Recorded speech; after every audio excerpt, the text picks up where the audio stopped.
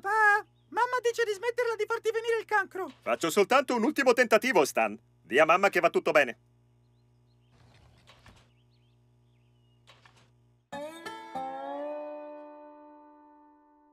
Posso aiutarti? Ecco, cioè, qualcuno mi ha detto che potete darmi una mano. Ecco, io non mangio pollo fritto da quasi una settimana. Ok, compila questo modulo, metti la tua data di nascita e poi ti contatteremo nelle prossime 24 Davvero, ore. dice sul serio? Oh mio Dio, quello è il sughetto, è il mio sughetto preferito, sì!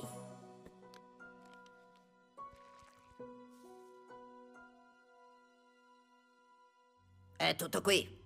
Una misera tazzina di sughetto! Questa è una clinica che ti aiuta a superare la tua dipendenza. Che senso ha solo il sughetto? Dentro ci vuole il purè di patate e qualche pezzo di pollo abbrustolito. Se non lo vuoi, per me fa lo stesso.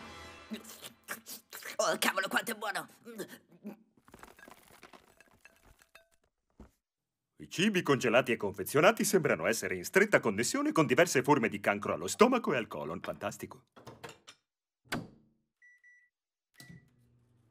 I test dicono che i conservanti nel cibo sono una delle cause scatenanti. Comunque, per fortuna, molte forme tumorali si sviluppano lentamente e si manifestano dopo anni. Oh.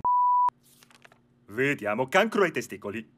Molto comune negli uomini anziani, può essere estremamente aggressivo. Oh, questo è perfetto. A tutt'oggi non ci sono dati che spieghino il suo sviluppo così rapido, ma in ogni caso è accertato che la prima causa del cancro ai testicoli è riconducibile all'esposizione a elevati dosaggi di radiazioni.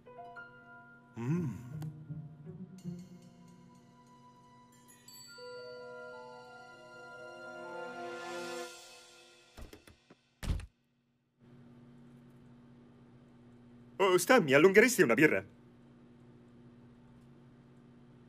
Stan?